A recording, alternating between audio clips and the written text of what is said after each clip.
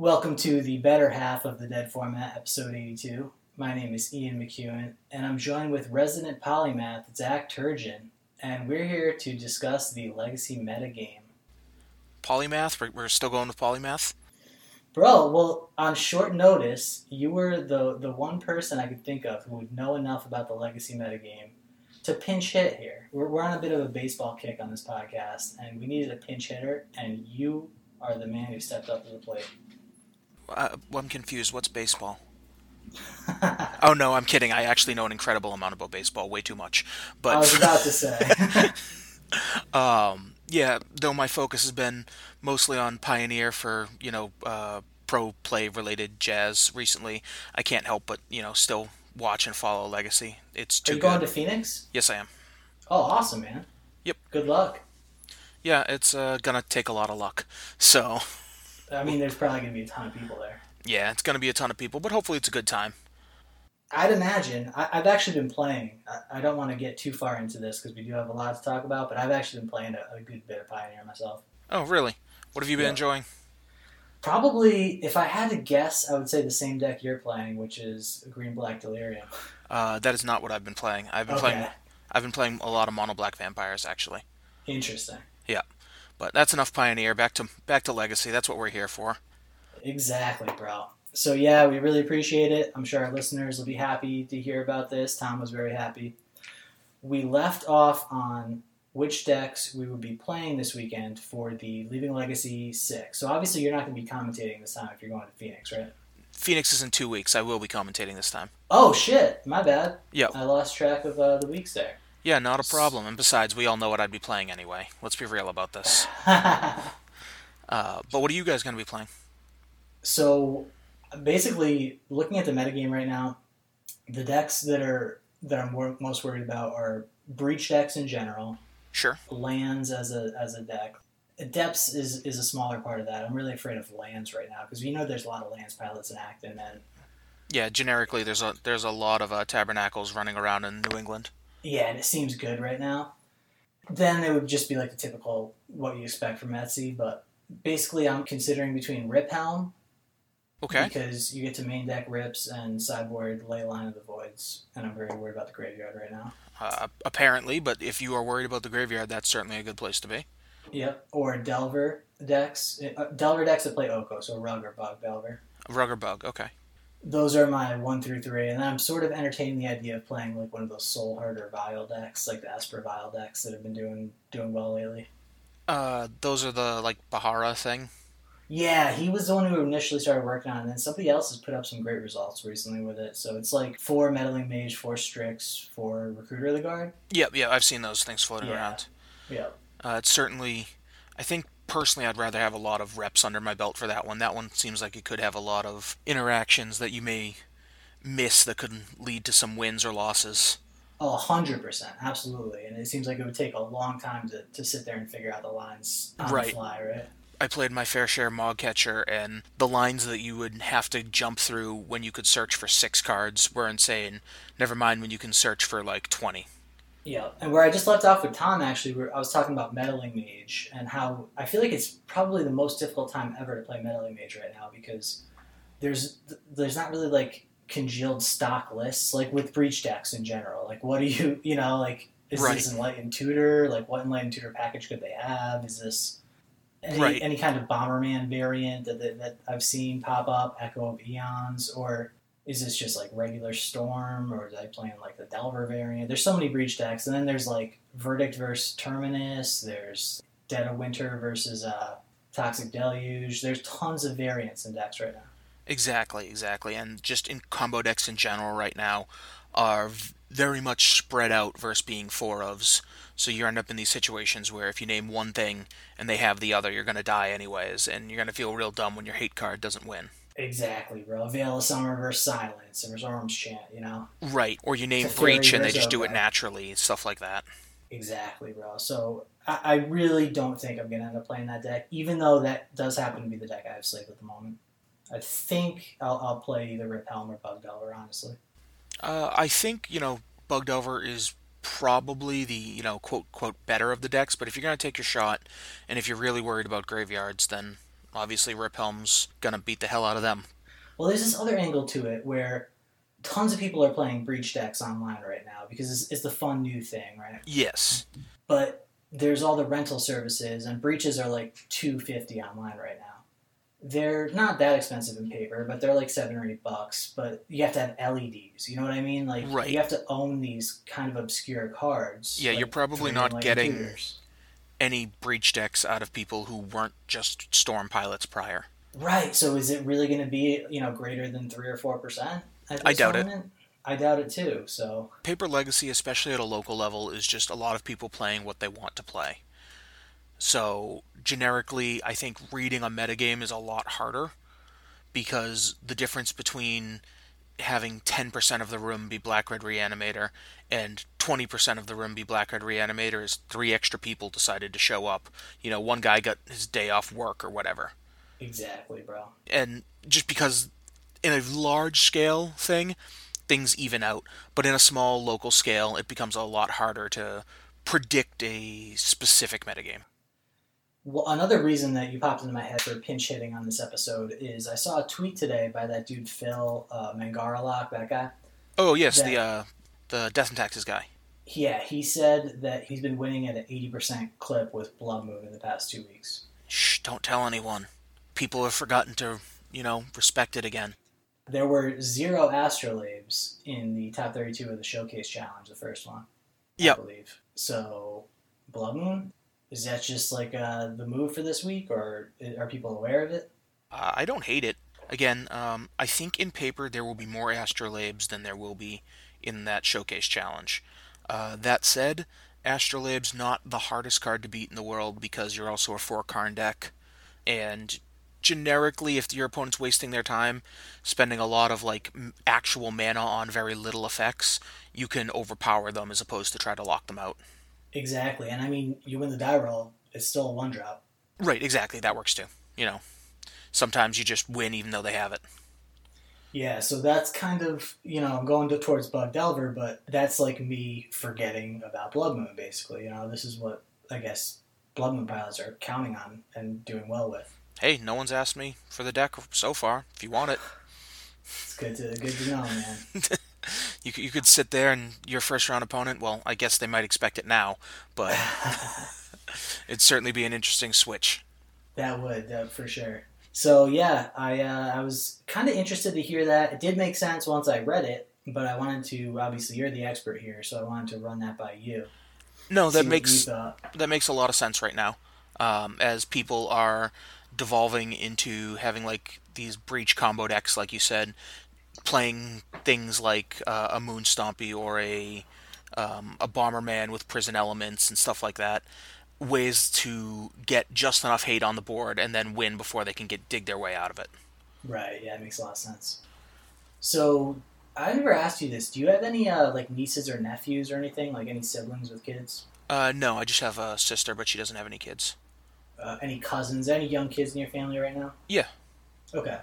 Do you know when your family member will be like, "Hey, can you hold the baby for a second?" Yes.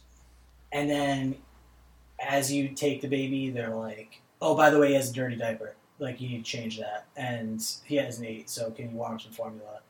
Basically, that's the situation you're in right now because we're going to review the online competitive play and a little bit of the deck dump tonight, and we haven't done that for 3 weeks. So Ooh. Tom's way behind on his work, and you're picking up the slack. These things happen. He's got a busy life. He does, and he's had a few too many Coronas. I think he's picked up a virus. Ooh, really? We're going with those sick jokes? Yeah, it was bad, bro. Oh, yeah. That's all I could think of. Cut up the limes, get the boomer jokes in. Gotcha. So, yeah, basically, the competitive play online, because we're going to be using some different terminology, we haven't actually talked about this yet. Okay. It's been restructured. There used to be the challenges, and you got enough QPs, and then you played in, what were they called? The playoffs? Yeah, it was the, Mox playoff stuff. And format playoff, yeah. And then it fed up into the format championship. Right.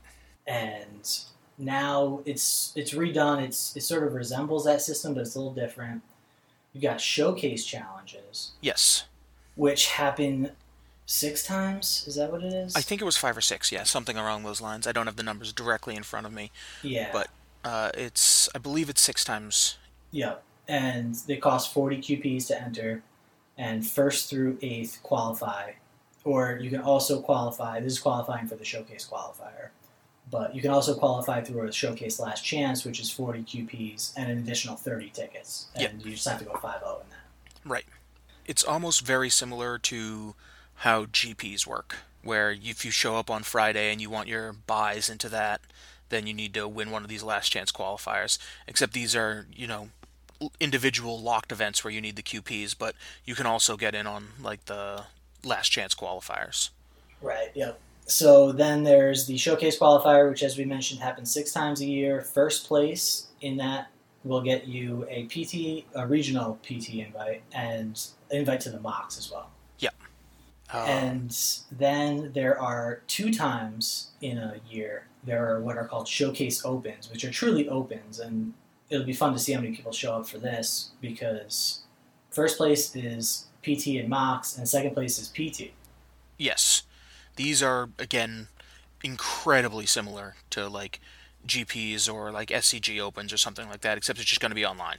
Yeah, You it's know, pretty wild, man. they're just having a 40 ticket, go in, see if you can win, earn your prizes. Nothing fancy about it, just a big old 1 day tournament. And those aren't QP gated at all, as far as I can tell. Nope, I haven't seen anything on that. There are also 2 PTQs that are 40 QPs, and similarly you qualify for the PT. And then the Mox, which will be 3 times a year, 8 players, 70K. Winner advances to the PT finals rather than the regional. Yeah, that's very nice value if you can find yourself getting into the mocks. It really is. So there's more structure. It might seem a little weird, and honestly it is a little confusing to follow. And they didn't name these things terribly well, with like qualifying for an event called the qualifier. But Right, it's a tiered system. They've been moving more towards that in all of their organized play now that we have like the Players Tour and then the Players Tour finals and then Worlds after that. It's more of a tiered system so that things don't get overcrowded. It is a little bit of a nightmare just learning things, but if the system stays in place long enough, then people will learn it. It's more of an issue of the system's changed so much over the past 2 years that no one has any idea what's going on. yeah, dude, it's fucking crazy right now. By the way, were you in Jersey this past weekend? Yes, it was. How'd you do? I played. I didn't play the main event. Oh, Well, I have the again Phoenix in 2 weeks, so I right. thought it was a better use of my time to just play all of the three Pioneer PTQs they had. Did they actually go off? Oh, they were several hundred people. Oh yeah, no, Which, I just saw that they were delayed and stuff. oh yeah, one was delayed by an hour and a half. That was it. It wasn't Oh, that's actually. not too bad. It wasn't as bad. It was very busy there on Saturday, and that speaks more to Magic being big and a multifaceted game because there were people playing Commander sitting out in the lobby, just like on the carpeted floor. Wow. People were just wanted to play Magic in all of its forms. So that seems like a good thing more than a bad thing, but yeah, there was some issues with that. But yeah, everything went off. I did fairly well on the weekend. I didn't top eight any of them, but I think my combined record was probably around like a 70% win rate, somewhere in there. Nice. Maybe a little higher. But yeah, overall, I liked the feel of the format and whatnot. It was a good time there. Awesome, man. So yeah, the legacy preliminaries have fired 3 times this past week. On the 22nd, we had QB Turtle win with Bug Delver. Okay. On the 24th, we had Rugbed win with Blue White Miracles, just straight up Blue White Miracles, like Just throwback to 6 months ago. yep. And on the 25th, we had Mental Misstep win it with Breach Combo deck. Yeah. And this is the first deck I want to take a look at. Well, right. It's the new one. It's the new kid on the block. Yeah, exactly. Mental Misstep 5-0, 1 Thassa's Oracle, 4 Preordained, 4 Ponder, 4 Brainstorm, 4 Brain Freeze, 4 Force of Will, 3 Enlightened Tutor, 2 Orm's Chant, 1 Pact of Negation, 1 Spell Pierce. Then for an artifact package, there's 1 Defense Grid, 1 Grinding Station, 4 LEDs, 4 Petals. And for an enchantment tutor package, there's 1 Seal of Cleansing, 1 Seal of Removal, 4 Underworld Breach. You've got lands similar to what you'd expect from a Storm deck. It's Vistas, Tarns, Strands. A Storm deck, but in Jeskai colors, I should say. 1 Tundra, 1 Volcanic, and then 3 basic lands. 4 basic lands, actually. Yeah, this is essentially the same type of thing, except instead of having the black hand disruption and tutor package, using white's specific, like Enlightened Tutor, and then white disruption in the form of like Orm's Chant and your enchantments and artifacts for disruption rather than hand disruption like Thoughtseize and Duress. Yeah, exactly. And this is pretty interesting, man, making use of these seals, right? Yeah, there's. I'm actually kind of surprised that this package is this small. In that, outside of the like win cons and stuff like that with Enlightened Tutor, it's only 1 Seal of Cleansing, 1 Seal of Removal, 1 Defense Grid, and then the Grinding Station. But that also works towards like winning. Right, and the you can get the Underworld Breach, obviously. Right. That's what it's there for, is to just have more additional copies of Breach. But it is really interesting that like these are the cards people have chosen. Out of the board, it's important they can also get a Serenity, which is a big haymaker. Oh, right. Yeah, and that looks like the only tutor target in this sideboard. Right, it's the only one in the sideboard. They obviously decided that they didn't need anything like overly fancy, which is kind of interesting. You'd figure when you have Enlightened Tutors, maybe there'd be a way to better juke, but this one, so maybe it just doesn't need it. Yeah, and speaking of juke, there are 2 Monastery Mentors in the sideboard for when you want to plan B. Sure. Also, the 4 Swords to Plowshares are a nice, a thing with white is the ability to have some spot removal for Thalias and, not get run down by a Rabble Master or something that's going to beat you up. Having the ability to have some of these Swords to Plowshares is nice. Yeah, and unlike Ant or Tess, you don't have to worry about giving like a Depths player 20 life because you're going to mill them out. So, right. More likely you're going to mill you out, but yes, you do have the option of milling them out as well. Right, yeah, exactly. So yeah, you don't really have to worry about life totals at all. So it's really just pure upside, 1 white, get rid of a creature. The seals I like for the obvious reason of you can tutor for them, but also a less obvious reason of when you're going off, you are using LED and emptying your hand. And these are sort of on-board protection. Right. You can just deploy and just have them there.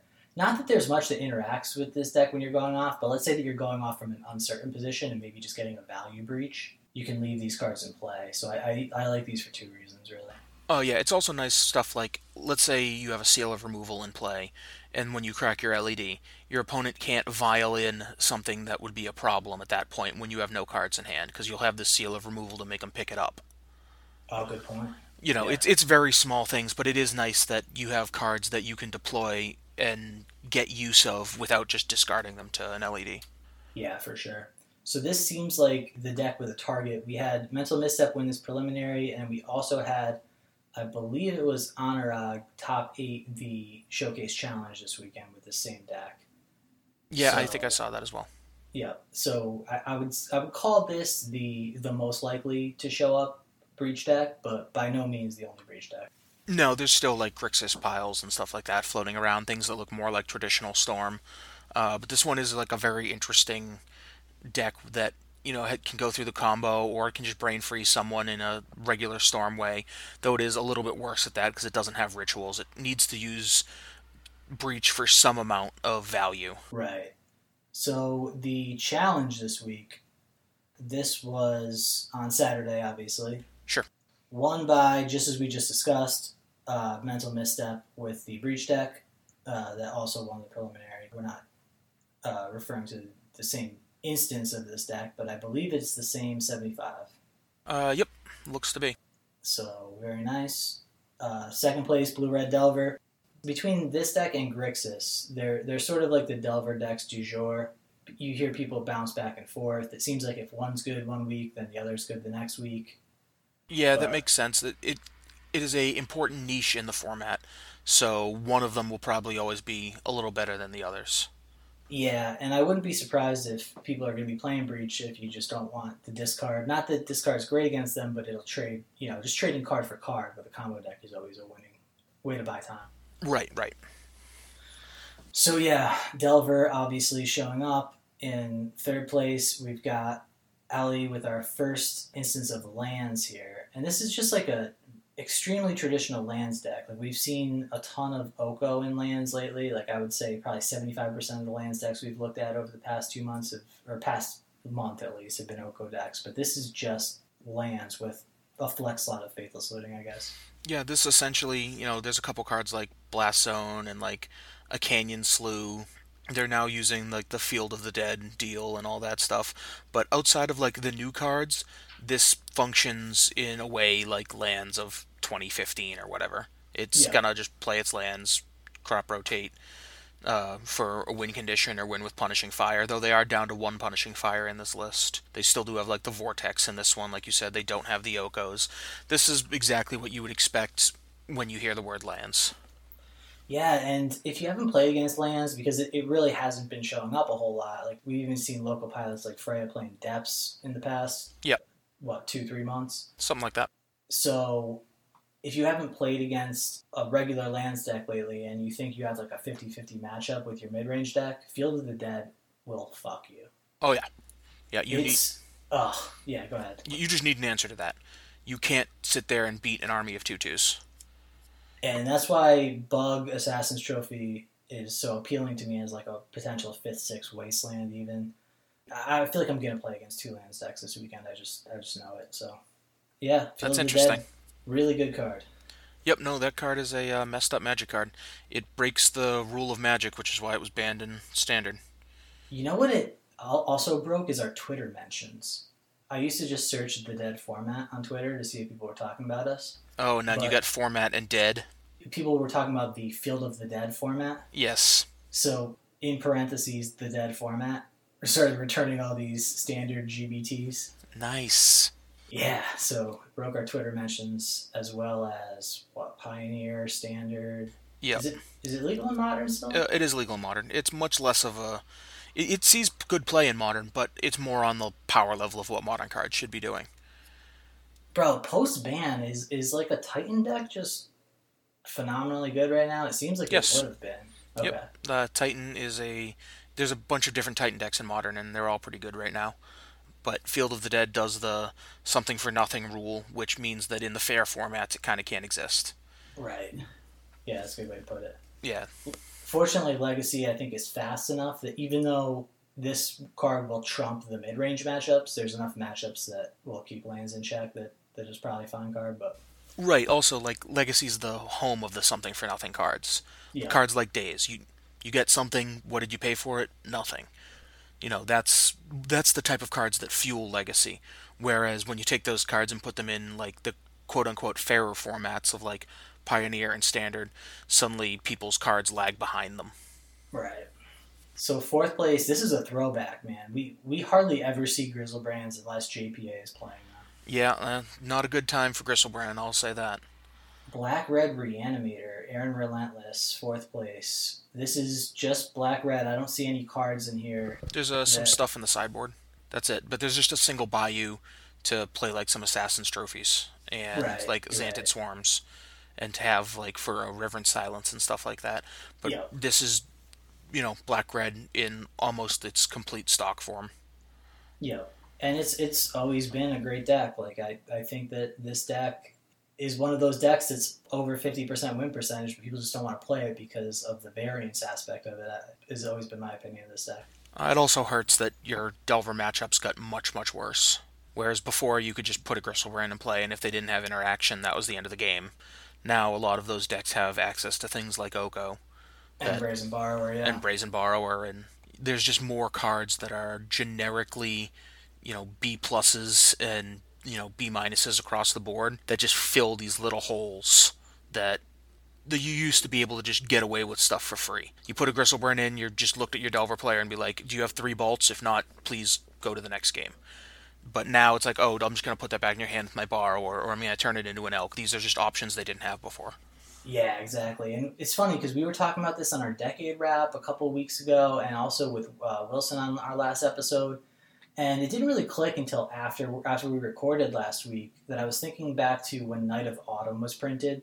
Do you remember like that sort of controversy about Best of One, and like they're designing cards for Best of One now because there was like this modal creature that was good enough that you could put it in your main deck, but it was a sideboard card essentially. Sure, yeah. That's kind of what Borrower and Oko are too, right? I mean, they're like answers to these problems that you never used to have main deck cards for. Right, and I think that's how they've just started designing a lot of cards. Oko obviously had issues with his raw power level, but no one in any format has ever yelled, ban Brazen Borrower. That's just not realistic. It's Right. just a good Magic card. Or For Abrupt Decay or whatever, right? exactly, cards like this, they're not necessarily made for best of one, but they allow that format to exist. And personally, the adventure mechanic is easily my favorite mechanic of all time at this point. Oh, really? Yep. But Awesome. I like it too. I do think that those style of cards allow for a type of magic that is closer to like Jund of old, where Yeah. you have creatures, you have threats, you have answers, you have all of the things in one neater package, as opposed to playing decks where you're like, oh, I guess I can't win because my opponent's playing miracles and I have 4 fatal pushes in my deck. Yeah. Or they stuck a turn one bridge or whatever, and Right, you just don't have a main deck answer. You have plows and stuff. exactly. It's less like you can still get hit occasionally by that type of stuff, but now when you're building your decks, you're never looking at cards and being like, wow, you have no text. It may not be optimal, but now your cards are like, you have some text. If your opponent's not putting anything into play to bounce, well, you have a 3/1 flyer for 3. It's not Right, right. it's not good, but it does stuff. And Yeah, for vice sure. versa, if you don't need to kill your opponent with a 3/1 flyer, you're like, well, here's my, limited bounce trick, but it just does enough. And Yeah. I think it's very important. And I know not necessarily in the aspect of Brazen Borrower, but I think it's one of the reasons we're going to start seeing more cards that make Brainstorm not, quote unquote, look bad, but make that card generically worse. Because as your cards move more towards the middle, shuffling them away isn't as important. That's exactly how I've sort of been feeling playing lately. That was Right. sort of those were like my two overarching predictions with regard to the London Mulligan coming in is that Brainstorm was going to get worse, which is kind of a weird thing to say because it's never going to be bad. It's always going to be played. So like it's almost imperceptible. So it's sort of a shitty call to make. Right. But that Ancient Tomb would be better and potentially broken because of its ability to make up a card. Sure. That's And not an unreasonable thing. Hasn't quite panned out, though it has seen no, it some more play. hasn't. I think that that's a little overblown in like the big scheme of things, but the way they are designing cards now, you're not wrong that there's more pressure being exerted on the relics of past formats. Yes. Where Well, we like got to oh, we what? got to get you into the Sapphire Stompy chat. If you like adventures, I didn't realize you had this thing for adventures. Oh yeah, they're great. My favorite mechanic before Adventure came out was Evoke, which is just hidden adventure. Yeah. Like Do you know Sapphire Stompy? I have seen some rumblings going around. So yeah, Sapphire Medallion with like animating fairy, brazen borrower. Yep. It's a chalice. It's a Yeah, blue chalice deck, it's but like the evolution of Sea Stompy. yeah, it's 16 adventures though. Fae of Wishes and Hypnotic Sprites in there too. Yep, and it makes sense. Those are all type of cards that if you have two modes, one of them will probably be good enough. Yeah, and if you have a Sapphire Medallion, they're all reasonably costed. Right, you don't have to pay that tax for having versatility. Exactly. So yeah, that's been sort of my pet project lately. Oh well, we'll talk about that. But speaking of like versatile cards and Jun type things, we got a doozy next place. Oh, this is Osmandius. Yep, this is the old 5 color deck. Yeah, the old five color no astrolabe, just 27 land aggro loan. Yep, just doing it the natural way. This won the biggest legacy event of 2019 or 2019 season at least. It Yeah, was a couple weeks ago. it was a couple weeks ago. This is an interesting deck just because everything about it is air quotes fair. This is exactly what you'd expect it to do. It plays a bunch of lands, plays high value cards, plays Oko to, have some generic answers as well as turn your chalices and mox diamonds and stuff into beaters and just does what you need it to. Yeah, and if I'm not mistaken, in the format championship, Osmandius was on 2 Oko, and now it looks like he's up to straight 4 Oko. Yep. We do have a new card sighting in this deck, too. Yeah, what do you think of that, man? Do you think that that ever came in? I don't know, but for the people at home, we're talking about Kunaros, Hound of Aetherios. It's a 3/3 legendary creature hound, has Vigilance, Menace, Lifelink, because, it's got three heads and that trope will go on forever. And creatures in graveyards can't enter the battlefield, players can't cast spells from graveyards. So basically, the most known parts of Grafdigger's Cage. Yeah. Do you Uh, think that's in there as a fifth cage, like with the uptick in breach decks that we're seeing now? yeah, Uh, um, I can see that. This deck's already playing 4 Leyline of the Voids, so it's not necessarily the fifth cage, but it's a oh, I'm cage that, sorry, I meant the fifth ley line. Yeah, my bad. yeah, it's the fifth ley line, I think. And this one punches. And Yeah, if yeah. you face something like Dredge having Vigilance, Menace, Lifelink creature, that could go a long way. Ooh, I like that. I Yeah, mean, against Hogak or whatever. right? It's a card that obviously is meant just to hose graveyards, but at the same time, the fact that it's a real card, this goes back to what we were saying with cards like Brazen Borrower and whatnot. This is going to shut down graveyards, but hey, it's a Vigilance, the Menace Lifelink along with that, and that's not irrelevant at all. No, not at all. Also, it was interesting when we reviewed this card a couple weeks ago. I was thinking about Esper and Dead Guy and thinking about turn three when you could cast this and not being fast enough for graveyard decks. But in a Mox Diamond deck like this, you're talking about this is a turn two play. So Right. I hadn't really considered that aspect, and I actually like it a lot more in a show like this. Yeah, this makes a lot of sense because it can come down early enough to be important, and it can come down in mulliganed hands, which is an important aspect with specifically like graveyard hate. Where if you were to mulligan to, let's say, five, let's just say it happens. You drew no lands, then you drew a bad hand, and you're like, well, I got to ship to five. If you're playing against a deck where you need ley lines, and you keep a hand where you have ley lines, you've actually just mulliganed to four, and you have to hope that they don't have an answer to it.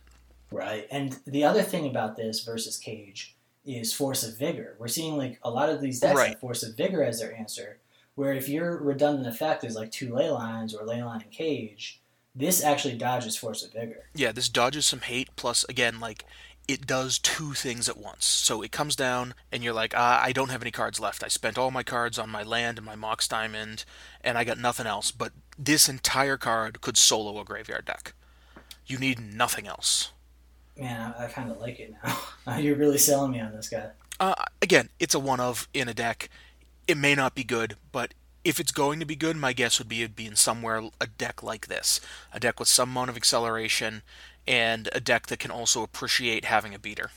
Yeah. Yeah. And as we mentioned when Osmandius won the format championship, when you're playing five colors, you have whatever the fuck sideboard cards you want, right? You have Containment Priest, you have Source of Plowshares, Plague Engineer, Thalia. Yeah, you I can just mean, do whatever. yeah, so you get all the good black and white sideboard cards, or in this case, Orzhov sideboard cards. I guess maybe black and white just have the best sideboard cards, I don't know. They But kind of do. for a Chalice deck, at least. I mean, just kind of throughout the history of Magic, white is the best sideboard color. True. It kind of lacks in some other areas, but man, does that thing have haymakers. So sixth place, this is LED Dredge, and I'm not going to spend a lot of time on this. I just wanted to point out, and I pointed out to Tom already, but Ox of Agonis showing up, Yep. already winning me the bet. So, Did he really go as low as a single Ox? no, he took zero Ox. Jeez. Yeah. That's just dumb. You know that card's going to show up. Yeah. I felt like between this deck, like Dredge decks and Phoenix decks, somebody was going to top eight. So here it is. First appearance of Ox in the top eight. We did see it actually. Strifo was playing it in like a fair deck last week, but that's really hostile. I think the meta is really hostile to that sort of Strifo build right now. But Yeah, I agree with that in general, but it's just a very powerful effect that you, especially in these decks where you mill so much, that having one in your deck, I'm not going to call it a free roll, but it's a really nice ability to have. oh Like, yeah, and it's like a fifth Cephalid Coliseum, right? it's exactly what it is. Or more importantly, it's a Cephalid Coliseum that you can mill. Yeah, exactly. When I was like working out in my head, I was actually replacing Cephalid Coliseum with this card, like at least one copy. Sure. But And it looks like they've just decided to run a fifth one, but they're only on like 13 lands with 2 cities. So yeah, it may still be a land slot, but overall, like, 1 Ox is just really high value for these decks. Yeah, it's really nice. So Yeah, I just wanted to point out there's 3 Kiora's Dismissals in the sideboard. I've been seeing them occasionally, but it's just a really weird card to have never seen play, and then over the past couple months just spiked. bro, so when I saw that, when I was looking through this list earlier, I was like, man, is that a new card? Like, is that from like a dual deck or something? And Nope, it's just from old Theros. yeah, it's a Journey to Nyx card, I think. Yeah, it's something like that. So it's got Strive. It's sort of like a Chain of Vapor. Yeah, it's kind of like a Except Chant of Vapor variant, except it only targets enchantments, which is very weird. But apparently, that's the type of card that this deck wants, where sometimes you just want to make them pick up all their ley lines, no matter how many they mm-hmm. had. Yep. Yeah, that's a good point. And I guess your blue count really, or your green count isn't high enough to support like a Force of Vigor in this deck specifically. So Right, right. Uh, interesting. Next up, we have the same Breach deck, it looks like. Actually, this one has an Abeyance in the sideboard. Yeah, and a But Spell Pierce in the main that I'm not sure, and a Spell Pierce and a Silence yeah, with split with Orange Chant. Yeah, it's basically the same deck though. yep. Again, this is a deck that people are going to need to start preparing for and make sure they know how to play around. Yeah, Abeyance, man, I haven't seen Abeyance in a long time. That is straight up a relic. That thing has not seen play for years, but it's what this deck wants. Yeah. So eighth place, we've got the Style with Blue Red Delver deck. It's a little different than the other Blue Red Delver deck, but it's one that we've been seeing a lot of. Just the 4 Arcanist, 2 Young Pyromancer version. Yep, this is, I'm not going to say stock, like you said, there are some slight differences, but this is exactly, if you picture in your head, picture Blue Red Delver, it'd be something like this. Yeah, yeah, absolutely. And honorable mention to someone doing it without Breach, Byron Cook in ninth place with looks like the Epic Storm. Hmm. I think they may be known for this, but I don't know. But yeah, no, really, Bryant is just playing, the Epic Storm, his normal deck, with 4 main deck Veil of Summers and like Wishclaw Talismans and stuff, and the stuff that we've been seeing over the past couple months. Yeah, and then shout out to 10th and 11th, Tom Heppen, JPA, just stalwarts playing the decks that you think that they're playing, but I wanted to get to 12th real quick before we end this challenge. Sure. Oh, OTR, yes. I saw this thing. This thing is wild. Yeah. So this is the Breach deck that your mother didn't tell you about. This is a Planeswalker 4 Teferi Time Raveler, which is a great combo Planeswalker if you're playing that speed of combo. Right. Also, this functions like we've seen the other combo decks that we just looked at for those breaches. They're playing cards like Silence and Abeyance, and Teferi is very similar. Exactly. And then there's Emry, Lurker of the Loch. So there's 5 creatures in this deck. There's 4 Emrys and a Thassa's Oracle. Okay, so we know they're trying to win through, Thassa's Oracle. Yep. The 4 sorceries, 4 Savin's Reclamation, which if you're going to be binning your hand and everything and you want Breaches back. Right. Seems like an amazing card. Yep, and it also gets your Thassa's Oracle back if you mill it over, and you have, you can mill your entire deck and just flash this back and get the Oracle. So if you don't happen to have any of the pieces in your hand to start, that you can win that way. Great point, yep. 4 Brain Freeze is the only instance. So this isn't like a Brainstorm kind of deck like the other ones. Nope, and it's not a Brainstorm deck because of the next card on the list. 4 Chalice of the Void. Yep, we have some strange, stompy combo deck. We're really sidestepping the traditional Storm build by actually just playing Chalice. And this is potentially terrifying, right? Because you don't know what you're playing against and you're just rolled. Yeah, I do not want to live my life where my opponent plays, Ancient Tomb, Chalice of the Void, and the next turn cracks a Scalding Tarn. Yeah. You're like, what is going on? Terrifying. So, because it's an Opal deck, we've got some Baubles and some Seed of the Synods, but as you mentioned, 4 Ancient Tombs, which obviously that's a powerful card. Yep, so you have Lion's Eyes, Petals, Baubles, the Seed of the Synod to go with it, at Tombs to speed the deck up, and this is just how many zeros can I play in a turn, Brain Freeze myself, repeat that over and over again with Lion's Eye Diamond and Brain Freeze, use the mana from Lion's Eye Diamonds to cast your Sevinne's Reclamation to bring back Thassa's Oracle and win. Yeah, after looking at this deck, I kind of think Plateau needs to get banned. Yep, it finally is its time. So yeah, that's the challenge, and I feel like we cooked through that. That was pretty good. A bunch of different decks. There was 2 Breach decks and 2 Blue-Red Delver decks, but a fair sampling of what I would expect to see at Etsy, honestly. Yeah, that's basically, yeah, you're right. You're straight up right. Everything kind of had its place.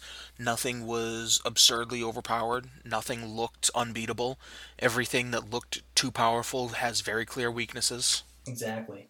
So going back to, we skipped the challenge from last week because we've been doing some sort of thematic episodes, but I wanted to just touch on it basically because of the top 2 decks we talked about earlier. Bug Delver first, which is who was it? Lord Beerus playing Bug Delver with 4 Delvers, 4 Goyfs, 1 Borrower, 1 Angler, 2 Oko, and then 4 Thoughtseize for a Fatal Push, which is, in my opinion, the most efficient, powerful version, but not the most versatile version, and not exactly what I'd be playing. Right. This one is very much on how to be efficient versus how to always have cards that have the correct text.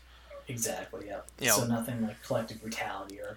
Right, those cards cost more, but you're always going to have some use for them, whereas cards like Fatal Push, like, what happens if you have Fatal Push against the deck we were just talking about? You're going to push their Oracle and die anyways. Exactly. But this is a Brainstorm deck still, so a lot of it's like, make sure that you have the right cards, because they are more efficient. There's no arguments there. And 4 ley lines in the sideboard, which is pretty much Delver now, you know? Yeah, I think I've kind of always been on that boat, but I'm very much either a 0 graveyard hate or a 4 ley lines type of person, and right now it feels like a 4 ley lines type of time. Oh yeah, absolutely. I don't even want to tell you that I might register 3 ley lines, but...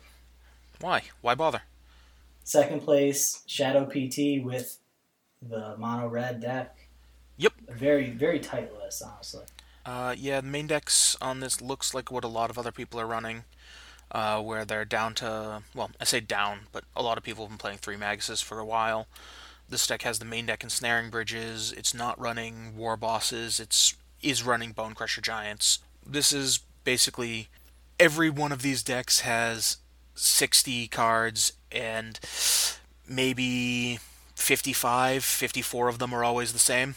And those last ones are basically, I don't want to say for flavor, but they're how you wish to customize it. Right.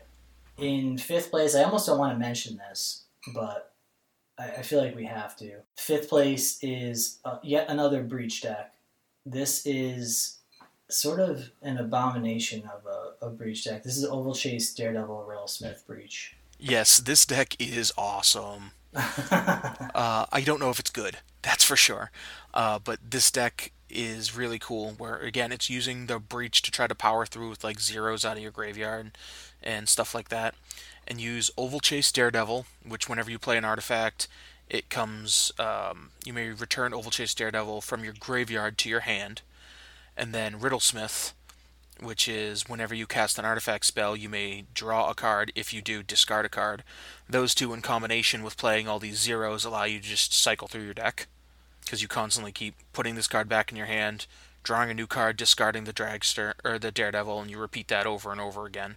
So you're just piling up all your cards, and then you win, in this case, with what looks like a Grape Shot. Yeah. The thing about this deck that when I looked at it, I was like, oh, I really expected to see and didn't. Do you think that the 4 gambles are worth not just making a Chalice deck? Huh. That's interesting. I imagine that you probably get some more value out of being a Chalice deck. However, the issue with that is that this deck runs 9 lands, because that's a realistic thing, apparently. Oh, Jesus. So, physically casting a Chalice early enough may be an issue. Wow. Yeah, 9 lands. So there's 2 Simian Spirit Guides, 4 Chrome Mox, 4 Petal, and 4 Opal. So basically, if you get your Chalice countered by a Force of Will, it's not a 2 for 1. You're probably 2 for 2ing yourself. Yeah. This, like, if we look at the last Underworld Breach decks and say that they're a variation of Storm, this Underworld Breach deck is more of a variation of Belcher than anything else. This thing is just trying to kill you right away. Like it's definitely going through about it through different cards. But if you look at what this deck is trying to do, it's full of Chrome Moxes, it's full of Mox Opals, it's full of even Simian Spirit Guides, it's on an incredibly small number of lands. This is essentially a variation on how Belcher wants to win. Yeah, you're absolutely right. So yeah, I guess, it could be worth it. I could see some awkward situations with the gamble where you're loading up your hand, going off, and you have to hope to hit a gamble before you mill the card that you're trying to gamble for. Sure. But I guess it's pretty unlikely because you're playing like 4 Daredevils, 4 Riddlesmiths, 4 Gambles, 3 Brain Freeze. You can mill Brain Freeze, but I think that you're fine in this case. So this is actually, it doesn't fucking matter. What am I talking about? So yeah, this is an interesting deck. And then, bro, what the fuck? I didn't actually see this deck. Which one? Sixth place, S063. This one is... Oh, that deck is weird. Is this just a Monastery Mentor deck? It's just an Echo combo. It's like Echo Mentor deck. Yeah, there's no actual kill con here other than Mentor. Like, at least for how combo decks work. For those people at home, we're looking at S063 in 6th place in this Legacy Challenge. They're playing 4 Narsets, 3 Okos, 3 Elvish Spirit Guides, 3 Monastery Mentors, and then 4 Echo of Aeons, 4 Ponders, 2 Preordains, 4 Brainstorms, an Echoing Truth, 4 Veils, 3 Chrome Moxes, 4 LEDs, 4 Petals, 3 Opals, and 14 various Jeskai lands. Or Bantlands, yeah. Oh, I'm sorry, Bantlands. Yeah, this just looks like, here's my Mentor, I'm going to play a bunch of cards that pass the turn and then hope you die. This deck feels like it should just be a combo deck, but it's not. Yeah, and it's like you're playing Veil. You don't actually have like Force of Will, kind of by the nature of LED. So you gotta like Veil and then go off. But it's basically just all in on the Narset Echo plan. Yeah, that's it. It's just doing the, get rid of your opponent's hand, or here's my Mentor, here's a bunch of stuff. Hopefully you don't draw your answer. Yeah, it's a really cool deck, but honestly, like looking at it, I'm kind of surprised it did this well, but maybe it's more powerful playing fair than I'm giving it credit for. Yeah, that is kind of true, because if looking at this, Mentor's a powerful fair card, Narset's a powerful fair card, Oko's a powerful fair card. Maybe it's just the type of deck where if you treat it like a combo deck, you get punished by the fair cards, and if you treat it like a fair deck, you get punished by the combo cards. Yeah, it seems fair.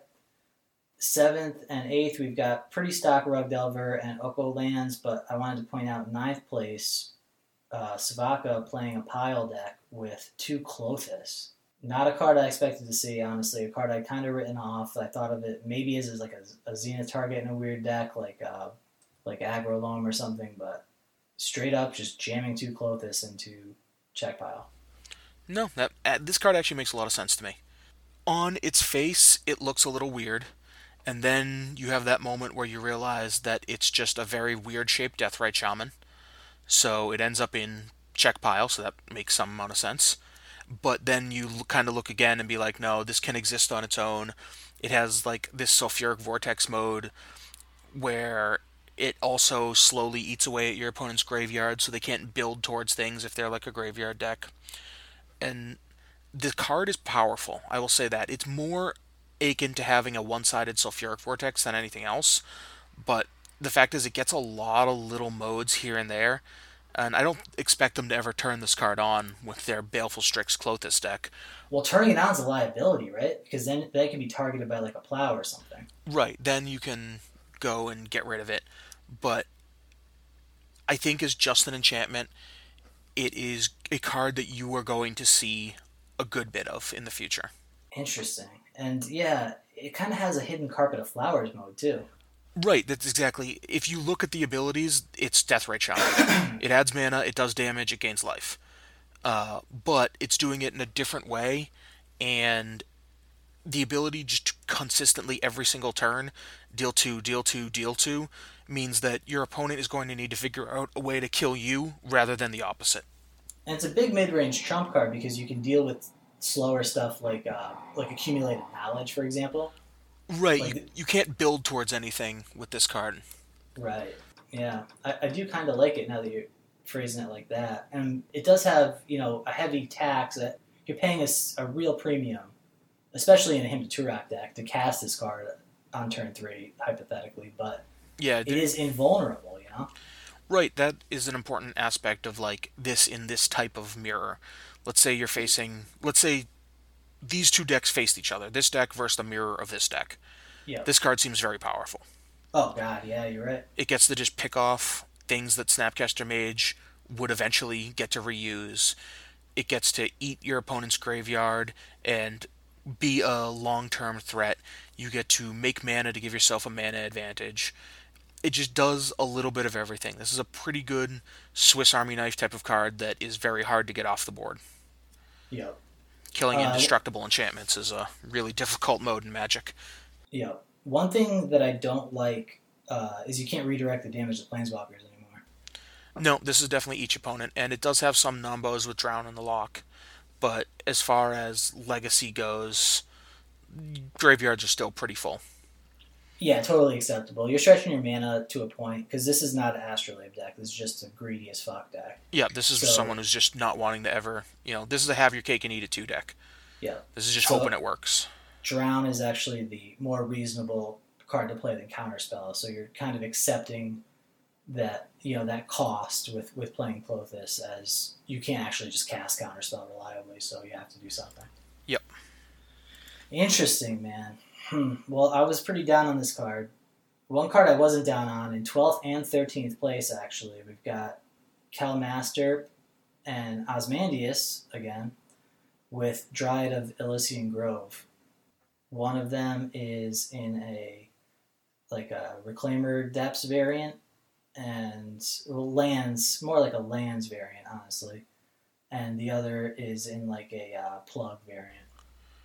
Yeah, it's a powerful card. It's seeing a bunch of play in Modern, and this is a format that has Green Sun Zenith in it, so it's going to see less overall numbers, but in any Green Sun Zenith deck, I can see this being a one of, and in any deck like something like Lands, this is just another copy of Exploration. It's a 2/4 copy, but it's just another one.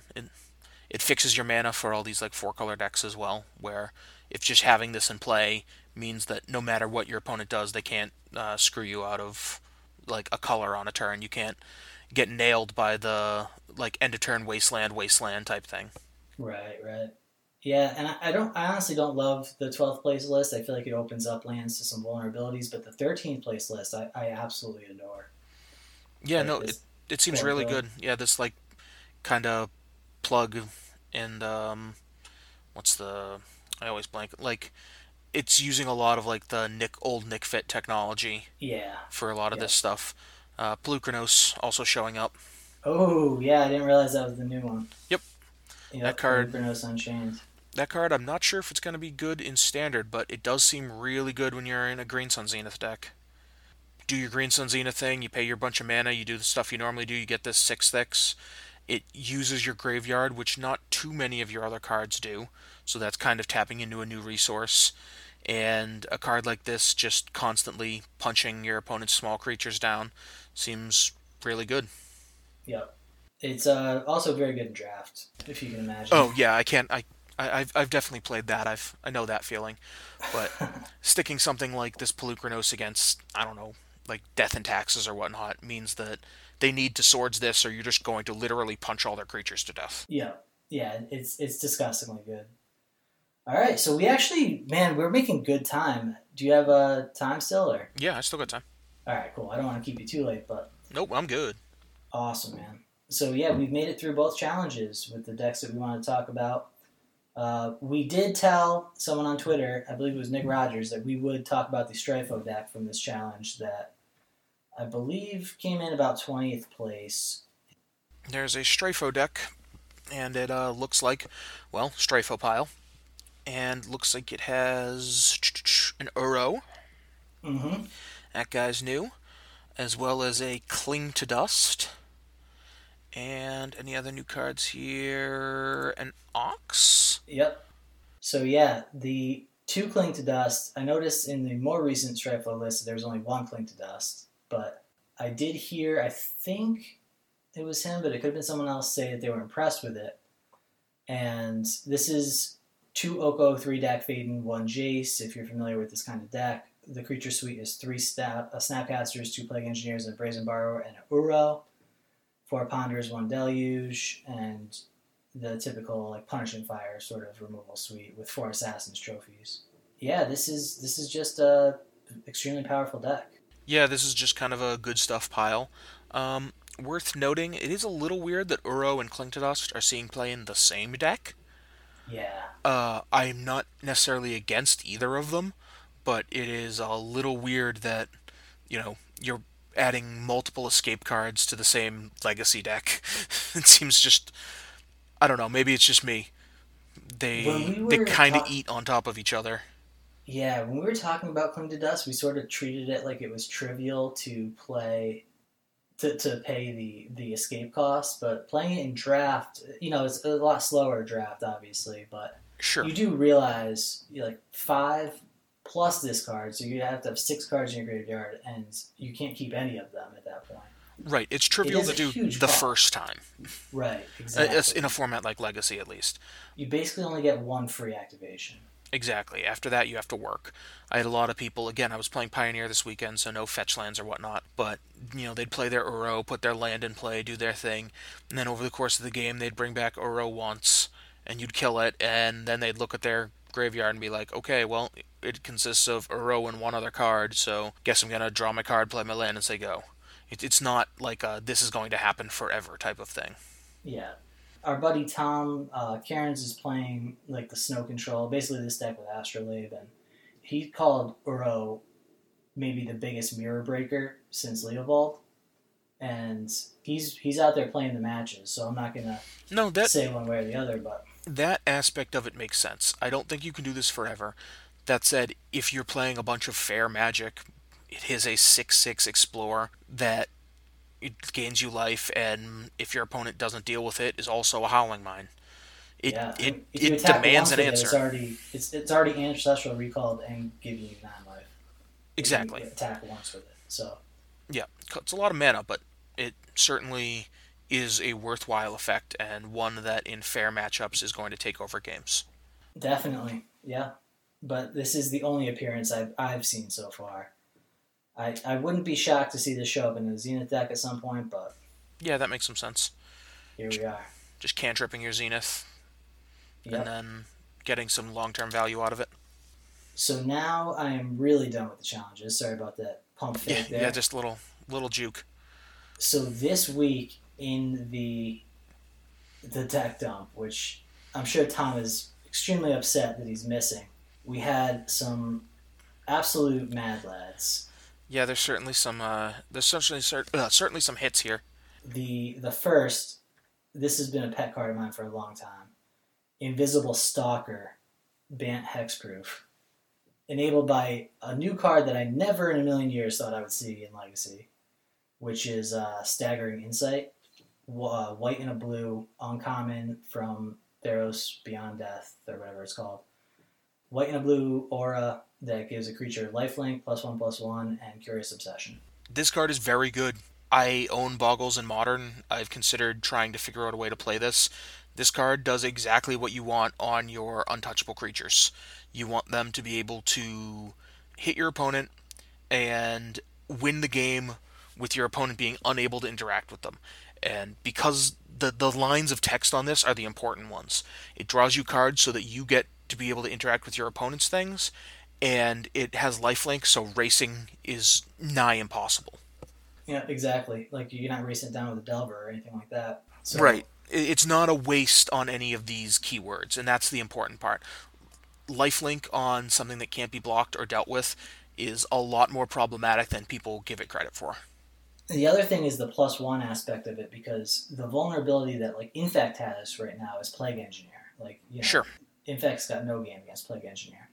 But when you're talking about Curious Obsession and Staggering Insight, you're talking about making these X1s, these cards whose traditional vulnerability has been their 1 toughness, Invisible Stalker and True Name Nemesis, right. Making them X2s. Yeah, if you can get that down first, that means that your opponent needs to assemble a lot of cards to be able to deal with it, rather than just have, a simple one-off. Yeah. So when I first saw this deck, I was like, oh man, because it's got two Okos and two Teferis. So right there, you have this sort of protection, interaction, like fair game engine that we see in like the Bant Miracles deck, or like when people are playing Food Chain now or whatever. Yep. Just this solid Planeswalker package has been tested at this point. So anything you put on top of that is going to be good. Right. It's also playing 4 Force of Wills and a Force of Negation. Yeah. So it's wants to be able to not only protect its stuff, it's not like a straight up dead to combo decks that you would expect like a Boggle style deck being. Right. There is one weird aspect to this though, is it's the speed, because you're not closing games out too quickly with Invisible Stalker with an insight. You're still taking, 8, 9 turns at that point. Sure, it's more of an inevitability situation where if you have an Invisible Stalker with a Staggered Insight on it, and you have these free pitch counterspells, you get to pitch counterspell for a couple turns to keep it alive, and then you find another Staggering Insight. And then you put that or another Curious Obsession on it, and suddenly you have this like double Howling Mind Lightning Bolt every turn, where you have all these like Spell Pierces and again the Force package and Swords to Plowshares, and you just kind of play a game where you deal with all your opponent's stuff, but they are not allowed to deal with your engine. Oh, interesting, man.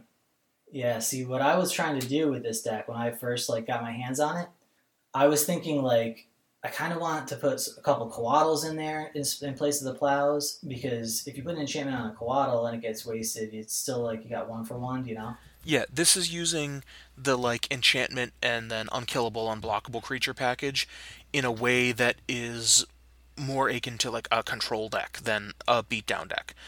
None of the enchantments are beatdown enchantments. There's no Rancors here. There's no Cornets here. There's nothing like that. This is just make a thing that your opponent can't deal with, allow that thing to create a snowballing advantage, and then snowball over an opponent with your cheap cards and the ability to keep drawing them. Right. So, do you think that the Hierarchs are necessary in this deck? I think so. Okay, because it's not a Daze deck, right? You think about Infect or something like that. It's not a Daze deck, but you have 4, like you said, the Planeswalkers, the Okos, and the Teferis that are 3 drops. You have 4 True Name Nemesis that are 3 drops. And then you have these enchantments that you don't necessarily want to spend your entire turns just playing an enchantment. Yeah, you know what? I wasn't thinking about True Name either. So this lets you get Hierarch lets you get a True Name under -1 effect. Right. The Hierarchs here, they obviously provide an extra point of damage on the attacks, but this deck, it's only an 18 land deck. It is trying to play a bunch of 3 drops. I think a lot of those Hierarchs are probably going to go a long way here in fueling your cards and allowing you to consistently have the mana in the early game to leverage your cards in the late game. Yeah. I mean, it certainly looks attractive. I'm definitely going to play this deck at some point. It's not going to be this weekend, because I feel like this deck is very much a work in progress right now. Come on, I'll get you under camera first round. I'll take a hard pass on that one, bro. Noted. It is a sick deck, and similarly, maybe you notice a theme here, but the second deck I really wanted to play this weekend too, which is Bant Reclaimer Depths. There are 2, some of you have heard this before, 2 Okos, 2 Teferis for Planeswalkers. It looks familiar. Yeah, but this is a Green Sun deck with Mox Diamond, and the creature package is 4 Elvish Reclaimer, 4 Night of the Reliquary, 1 Excavator, 1 Scooz, 1 Sylvan Safekeeper, 1 Dryad of the Illicent Grove. So basically, you're talking about slowish depths, right? Zenith slow depths that was kind of in fashion when Rem was around. Yep. But in the Bant colors with the Bant Planeswalkers. Yeah, this looks exactly like that. This looks like someone shuffled Shrek together with various Bant Planeswalkers. Yeah, Shrek, there you go. I can remember the name. Yep. So yeah, that's cool. And then in the sideboard you got sort of this controlling plan with Dovin's Vetoes, Flusterstorms, and Veil of Summers too. This is reasonable, though I will say I do not like Flusterstorm right now. I think that card is very, very bad. I forgot it was legacy legal. Yeah, do not play Flusterstorm right now. As long as Breach is the Storm deck of choice, you do not want Flusterstorm in your deck. You know what's kind of weird, man? Seeing 0 spell snares. Yeah, that card could be posed for a comeback. I'm definitely going to play one this weekend if I play Delver, that's for sure. Seems good against a lot of this stuff. I understand that could probably be pretty good. So yeah, this is an attractive deck, maybe just because of the Bant Planeswalkers that I'm addicted to these colors, but Really, you're addicted to Bant because of those Planeswalkers, not because it's the only thing you've ever played for 15 years? Could be. Yeah, it could be. You could have a point there. So this is Frejat or Freyat with the 5-0 here. Nice job. Respect. Next deck, Bug Zenith.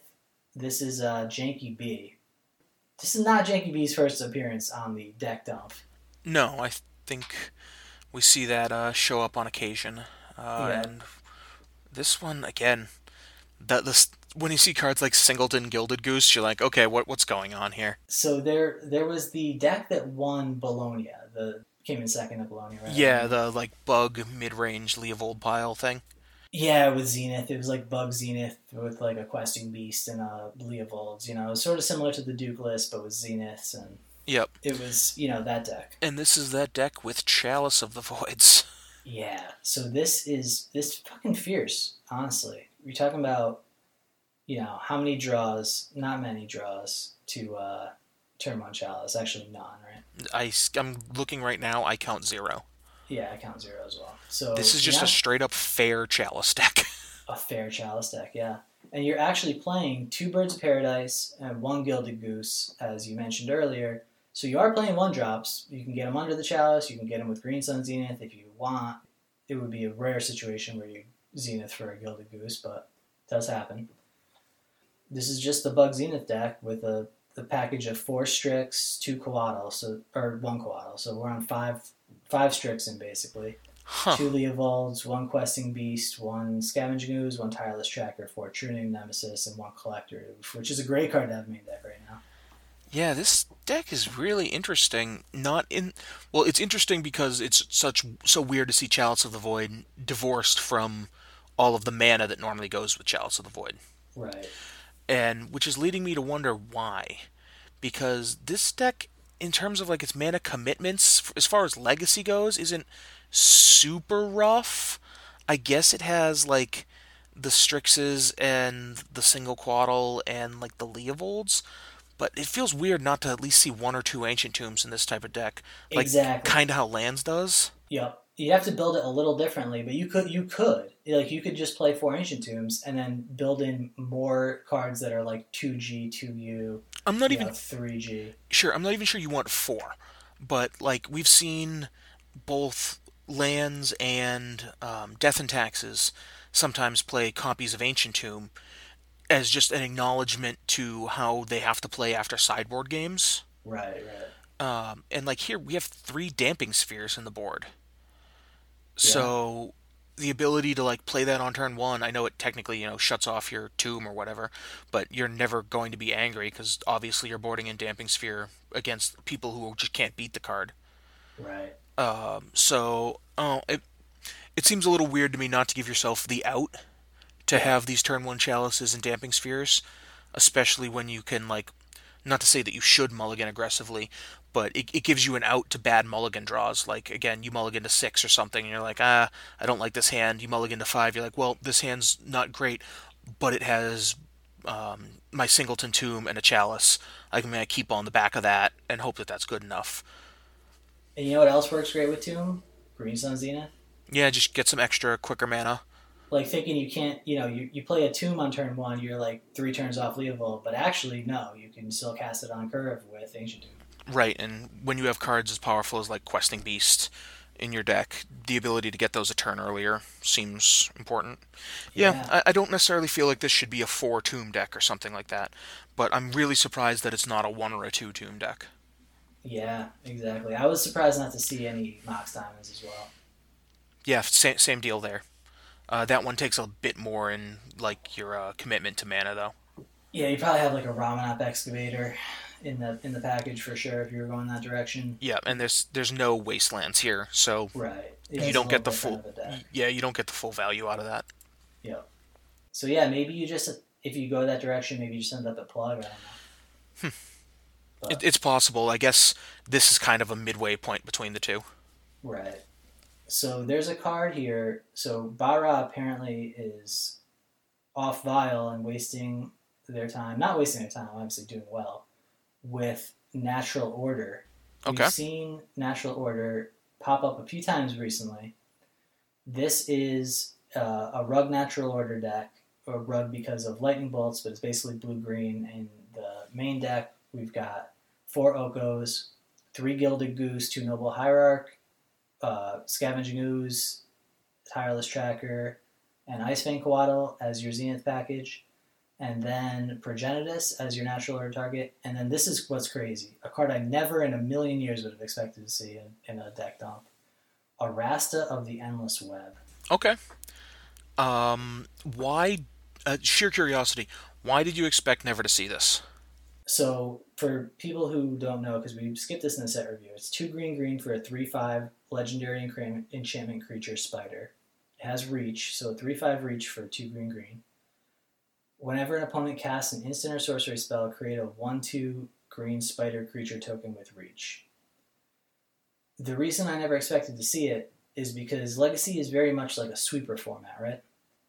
So this card seemed to me like I would expect to see what's that wolf from M20 that's like Halp Nightpack Howl guy. What does it Nightpack do? Ambusher. Oh, Nightpack Ambusher. Sure.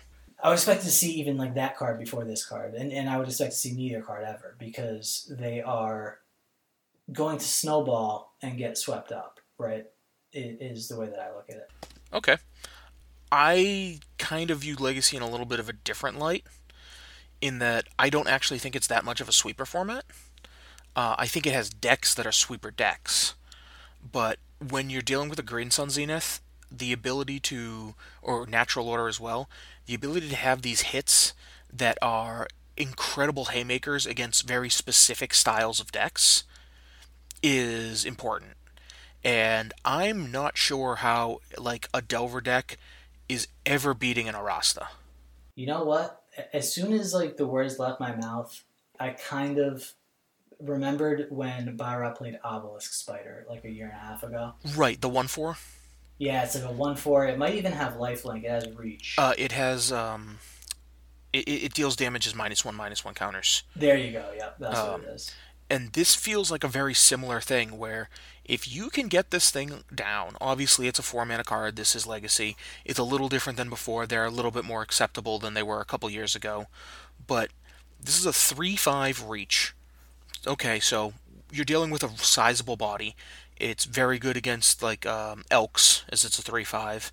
It has reach, so it blocks all like the air traffic, all the Delvers and stuff like that. And whenever an opponent casts an instant or sorcery, it creates another 1/2 reach. So if your opponent needs to double spell, like pair a lightning, like 2 lightning bolts together or something like that to deal with this, it's going to leave behind 2 1/2 reach spiders. Yeah, that is amazing. And I will say, like, some anecdotal stories. A 1/2 reach spider does not seem like a huge thing until you have played Spider Spawning, the old limited archetype from Innistrad, and you'd be like, I'm not sure if you're familiar with that at Of all. course. Okay, I I have didn't. an Innistrad Cube. Oh, that's right. I forgot about that. I knew that. So the spider spawning archetype, you played a card, it made a bunch of 1/2 green spiders. And you're like, oh, I can definitely beat, 5 1/2 green spiders. They're just these small things.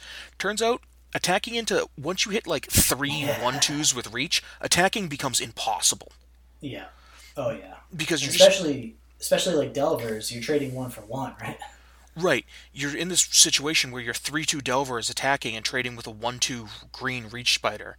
And you also can't go around it because there's a lot of them and they can just chump block that way. It's surprisingly difficult to get through 1/2 reaches. Because I know there was a time in my Magic career where I did the, like, oh, it's just a 1/2 reach. But turns out that particular stat line piled on top of each other a lot of times is powerful.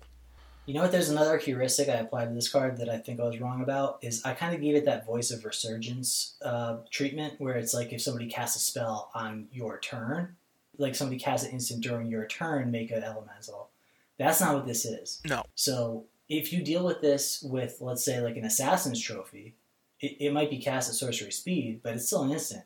So you still get some value out of the deal, yeah. You're getting the land back and a 1/2 reach spider. So it's like a tremendous trade in your favor. You mentioned the double lightning bolt scenario. This card with this particular stats dodges lightning bolt and dodges abrupt decay. Yep. So the only card that you're getting tagged by really on a 1-for-1 level is Assassin's Trophy, because we're not really seeing many Council's Judgments anymore. This can still get like swords. True, yeah. That's a good point. But yeah, just in general, like, this is not a powerhouse. This is a role player. I'm not going to claim that this is like the next big thing in Legacy. But just like we saw Questing Beasts in the list before, it is a mid to high costing card that has very specific effects, and in the matchups where you want that specific effect, it is very good. And we can see that Bahara, at least in this list, believes that way, as he has another in the board. So he definitely has a matchup in mind that he wants this card. Yep. Alright, we're going to tag this card a Bahara Blast, because it is pretty good. Yeah, I'd be interested to see what decks end up picking up this in the long run. Decks like Maverick, things like that, where being able to go get this card out of your deck can just shut down what may have been a problem before. Yeah, I'm definitely more interested than I was coming into this, so you've done your job well. Where are we at next? Landstill. This is Delthar. Landstill lands with 4 Okos. So this is basically like a blue-green build of lands. Like the 35 land deck that you'd expect. It's actually how many lands is it playing? Let's see. Yeah, 35 lands. Huh. 2 Field of the Dead, actually. But much of what you'd expect from a lands package. Life from the Loam, crop rotation, exploration, and Mox Diamond. But 4 Okos, which is pretty common for lands these days. But then 2 Engineered Explosives, and no Academy Ruin, actually. And 3 Standstills. I actually really like this deck. Interesting. So walk me through this, because I'm not sold. Okay, so like you said, there's a lot of lands decks that are moving to being like rug based, where they have Okos, but they're trimming down on like the punishing fires and like the recursive burn aspects of the deck. So looking at this, you still have your Life from the Loams and your crop rotations, and you have your whole suite that you normally see out of lands, including, like you noted, there's a very obvious like 2 Field of the Deads, as well as like a blast zone that you can recur over and over. Right. And then instead of having like spot removal, it has Standstill, because that's the only blue cards, at least in the main, is this Oko and this Standstill. Right. And this is a deck where, if you're familiar with like the play patterns of Standstill, they can play a Standstill and then force you to break it because they're going to kill you with like a Fairy Enclave or a Mutavault or something like that. Right. This lands deck is going to do the same, where it can just play a turn 1 Standstill because of the Mox Diamonds. If you let that resolve, they don't ever have to cast a card to win. Field of the Dead. Because of Field of the Dead. Interesting. So they're going to force you to break it. So the play patterns out of Standstill is, eventually you break it, and you give them cards, and they use those cards to counter what you broke it with. Here, it looks like they're using those cards to power more like Life from the Loams, or just to get access to more cards.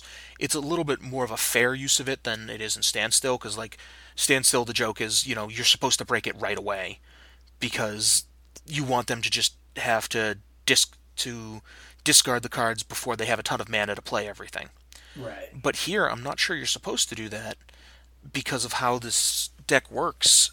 But it's just a really interesting idea to me that you could play this deck, so you have a turn 1 Standstill that you literally just force your opponent to break, because you can answer everything with Blast Zone. And then at the same time, you could play like a turn 1 Exploration and then a Standstill, and get all your lands on the board faster than your opponent, so that if they ever break the Standstill, you have all the lands to do your stuff. It just seems like a very interesting concept to me. Yeah, no, it does. Now that you're spelling out like that, and there's one thing I noticed too. There's a Buried Ruin in this deck, and I remarked on the unusualness of not seeing Academy Ruins, But now that I'm thinking about it, with Loam and the way that lands operates under standstill, Right. no, I don't Well, know. it's not necessarily under standstill, but Right. Buried Ruin plus Life from the Loam is just kind of Academy Ruins. Yeah. Like, you don't Yeah. If the put game's it. going slow enough, then it's probably actually better because you're not costing yourself a draw step. Right, and this deck's clearly in the market to go slow. It has standstill in it. It's in the name. Yeah. Like, Yeah. this is your Oko. This is a deck that is just built to punish you if you don't have a board when they cast this standstill. Like, what do you do if they have an Oko out? You just have to break it immediately. Yeah. So it's Yeah. one. Absolutely. How many decks would play one in a blue, draw three cards? Every deck. Right, and this is a deck that is playing copies of that, and they're almost just not even punished for it. This, like, if you put your thumb over the standstill here, and I tell you that that's just a lands deck, you assume that I'm putting your thumb over a punishing fire or something like that. Right. So this deck is a legitimate deck that also gets to run standstill, rather than a standstill deck that needs to build around it. Yeah, that's interesting. It really is. This has a lot of things going for it that I think that we could see more of this in the future. Right, yeah, again, this just looks like a straight up real deck to me that also gets standstill, and those are always the type of decks that scare me the most when you see a real deck, a deck that could exist on its own, be able to use a powerful niche card in a new way. Yeah, good point. So the next deck that I wanted to point out, not so much because of the deck, but because of it's a place that I've wound up a couple times when I try building these sort of the typical Strifo deck, but then throwing in a Chalice in there. This is like a Rug Planeswalker Prison deck with 2 Dax, 4 Okos, and 3 Karn the Great Creators. 3 Walking Ballistas, 3 Abrade, 3 Punishing Fire, Chalice, Mox Diamond. Yeah, so this Deck. is Solnox's deck, and it's interesting that there's like one cross synergy I really, really like in this deck. What's that? Actually, I guess it's technically more than one cross synergy. It's so these planeswalkers, Dak Faden, Karn the Great Creator, and Oko all have exactly one thing in common if you read them. And I'm not going to sit here and make you go through the whole thing. It's that they all specifically call out the word artifact. Ah, So Dak Faden steals artifacts. yep. Karn shuts off artifacts. And Oko can turn artifacts into 3/3s, as well as he can swap with artifacts. And if you look down in the artifact section here, there are 2 main deck liquid metal coatings. Oh man. So, in combination, that means Karn can, whatever you liquid metal coating, Karn shuts off all the activated abilities of. Dak can steal, and Oko can turn into an elk. Wow. So you can look at your opponent's. I'm just trying to think of a. Let's say your opponent plays a humility, and you're like, I don't want to be humility or whatever. I'm just picking a literal card at random. But an omniscience. Your opponent puts in an omniscience but has to pass. And you go, your omniscience is now an artifact. By the way, your omniscience is now an elk. Wow. That is Yeah. perfectly legal. It also combos with the abrades in here as it just turns it into vindicates. Wow. Yeah, Yep. that's cool. That's really cool. I saw the liquid metal coatings, and it's not that unusual to see them with Karn, but Right. I hadn't even considered the implication of Dak or Oko. Right, normally, like, I play Karns. I have a liquid metal coating in my sideboard, but I saw 2 main, and I'm like, something's up here. There has to be a reason for this. And that's pretty cool that you get to use all your planeswalkers in some regard with liquid metal coating. That looks really cool to just be like, I'm going to turn your whatever into this and steal it with Dak. Yeah. Also, 4 Interplanar Beacon in the sideboard. I never expected to see this card pop up. Oh, no, this card is powerful. Seems good in this deck, yeah, when you're a 4 Ancient Tombs 2 City, a trader deck, being able to turn your colorless mana into Planeswalker mana. Yep, so I've actually had this card cast against me. It was cast against me like the first Legacy tournament I played in that it was legal. Someone was doing something with like blue-white planeswalkers with like Rip Helm and stuff. Ah, that had this in it, so it could turn Ancient Tomb mana into casting Teferis and Narsets and stuff like that. interesting. But it is a very powerful card where once you get the second one of these in play, it's not trivial that every time that you like, I'm gonna play my Dak Fade and kill, steal your rock or something like that, and they kill it, you're up 2 life at the end. And I know it doesn't seem like a lot, but it adds up. There's another card that I kind of expected to see in sideboard, and it's not actually there, but I was just thinking about Crossing Grip. Like, with regard to interacting with these breach decks, I haven't seen Grip in a while since Top was banned. It's sort of fallen out of favor, right? Yep. But the ability to play Grip in a deck like the Lands deck we just looked at, or the Aggro Loam decks, or this deck, seems like it would be good against these breach decks. It is. It's a little weird in that because of the way the breach deck needs to go off, it needs to play artifacts anyway. Mm-hmm. So any naturalize will actually break it. You don't need the uncounterable aspect is nice, but when they put a Lion's Eye Diamond on the stack the second time or whatever, you can just naturalize the breach. Right. Um, Sure. so you don't. It doesn't need to be grip, but you are right that grip has not shown up for a while outside of various lands builds. Yeah. So yeah, when you're talking about like interacting with the breach deck, I think we're gonna skip it right now. But there are the last segment of this podcast is the various types of breach decks that have shown up in the past couple weeks, and we're probably gonna push that off to our combo episode in 2 weeks. But one thing is that there are a number of these breach decks with Force of Wills in the main. So and we're seeing also like even if you're not playing Force of Will, like some number of Pact of Negation or something like that. Sure. It does. It is good to help them force through their combo, or more importantly, to force through their like silence effects. Right. But if they don't have like a straight out silence effect, once they do go for it with the LED, you can break it because obviously they have to discard their hand. Right. Yeah. Gotcha. So if they don't have a silence effect, then they are the ability to go through. It doesn't need to specifically be Croson Grip, but you are right. Croson Grip gets around their ability to interact back at you.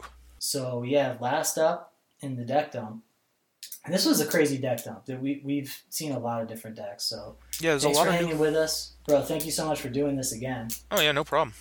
I love But talking Legacy. Prowess Burn, like, so I have to admit this. I've heard a lot about Mono Red Prowess in Modern, and I wasn't sure if that was just people not wanting to admit that they were playing Burn or not. No, it's But those are two different decks. it's a distinct deck. Yes, it is a distinct deck. At They least as far just as Modern share. goes, Burn plays white, Okay. where it So they, plays like a little bit clunkier burn spells. It plays like 2 mana ones. This one is like the ultimate get 'em dead deck. This is even faster than Burn, but you open yourself up to being like more vulnerable to spot removal. And it looks like this is the same thing ported over into Legacy, where this is even faster than Legacy Burn, but in exchange for that, you're spending a lot more of your mana on pumping up your guys versus just going directly to the face. yeah. So what this deck is, it's 18 mountains like a burn deck. You've got 4 Swift Spears, 4 Soulscar Mage, and 4 Bedlam Reveler as your creature suite. Sorceries: 4 Chain Lightning, 4 Faithless Looting, and 4 Light Up the Stage. So 4 Faithless Looting, 4 Light Up the Stage. You're just talking about velocity, like Right, tons of velocity.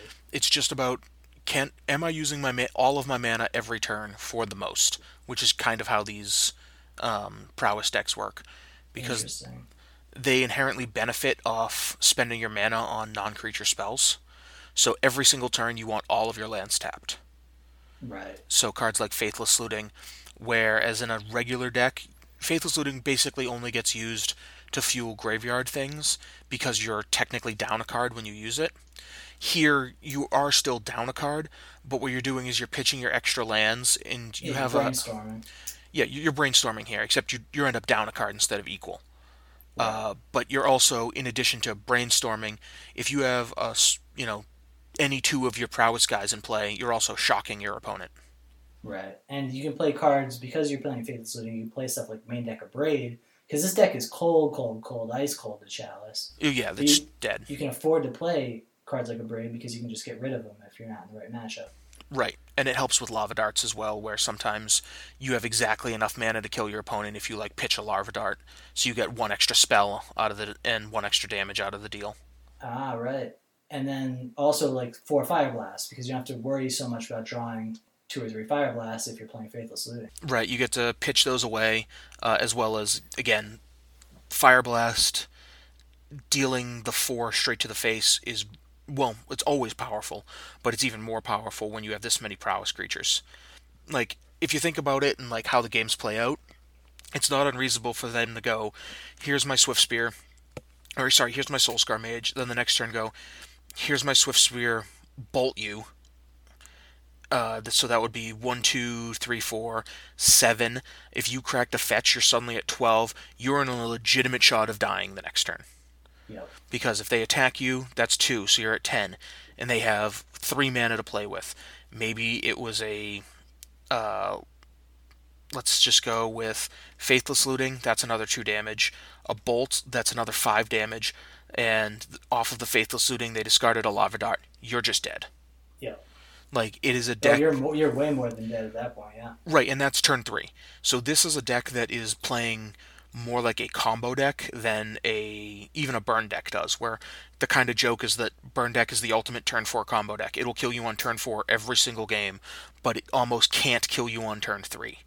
This is trading the vulnerability to Fatal Push and things like that for being a turn faster on most occasions. Interesting. I kind of really like this deck, man. This is like Blue-Red Delver on steroids. Yeah. Is basically what it is, as far as Legacy is concerned. This is those draws out of Blue-Red Delver where you thought that you were playing like a match of Magic and then you died. Yeah. But it's just distilled down to... It only does that. It has no other angle of attack. This is super interesting. And just really quick for the people listening, the instants are 2 Abrade, 4 Fire Blast, 4 Gut Shot, 4 Lava Dart, 4 Lightning Bolt. If you're a modern player, maybe you know this already. I don't know, but... Well, they don't have access to Fire Blast. Oh, right. But I did kind of leave out one thing. Faithless Looting does have one other little aspect in this of they have Bedlam Revelers. So getting those cheaper faster is always good. Are the Bedlam Revelers played in the modern version too? They can be. Yeah. Okay. Interesting. Yeah, this seems like probably the ultimate Bedlam Reveler deck. I can't think of anything that would fuel it better than this. No, 30 instants and sorceries. That seems about good. Yep. So yeah, that was the last deck I wanted to touch upon. As I mentioned, there's another segment about Breach, but we're already over an hour and a half of just you and I talking about MTGO deck lists. Okay. Thank you so much for doing this, Zach. You saved our ass. Pinch hitter of the year. No problem.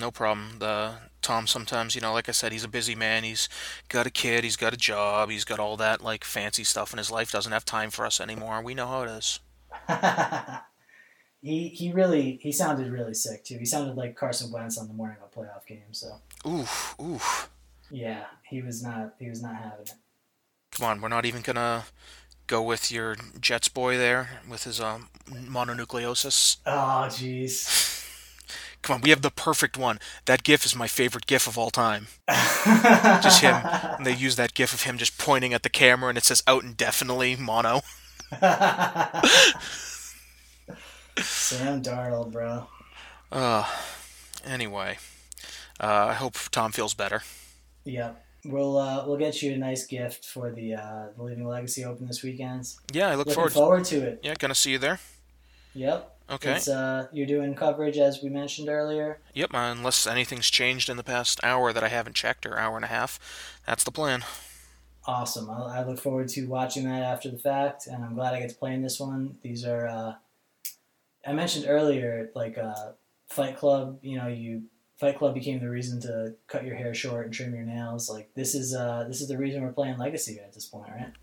Right, to, go to your local Legacy events and... frankly, win them. Yep. I'm looking forward to it, bro. Yeah. I'm looking forward to seeing everyone this weekend. Again, go out. It's at Gaming Etc. this weekend. I believe I'm blanking on the date. It's on the 1st, right? Yep. Okay, so I'll see a lot of you guys out there on the 1st. Super Bowl Eve. Yes. Who you got on that, by the way? 49ers, actually. Same. But, yeah. Yep. All right. We can discuss more on Saturday. Yes, we'll be there. Have a good night, everyone. Thanks again, bro. That's a wrap.